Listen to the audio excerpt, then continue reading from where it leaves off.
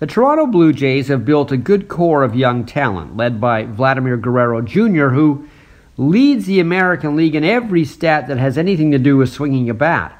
Most hits, most runs batted in, best batting average, most home runs. In fact, the Jays as a team have more home runs than anybody else in the majors, not just the American League. But it doesn't matter many nights, because this dynamic offense can't always overcome the enemy from within, which is the Blue Jays' own relief pitchers.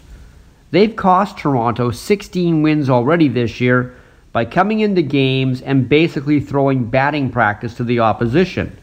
No lead is safe.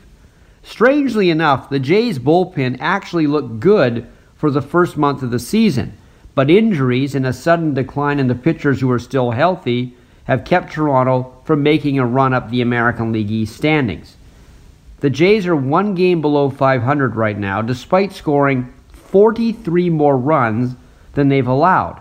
That just goes to show you how they have to pile up the runs to survive. In their last 5 wins, the scores have been 6-5, 6-2, 6-2, 7-2, and 18-4. But they have lost their last 4 games in a row. And in 3 of those 4, Toronto blew the lead because the bullpen couldn't do the job.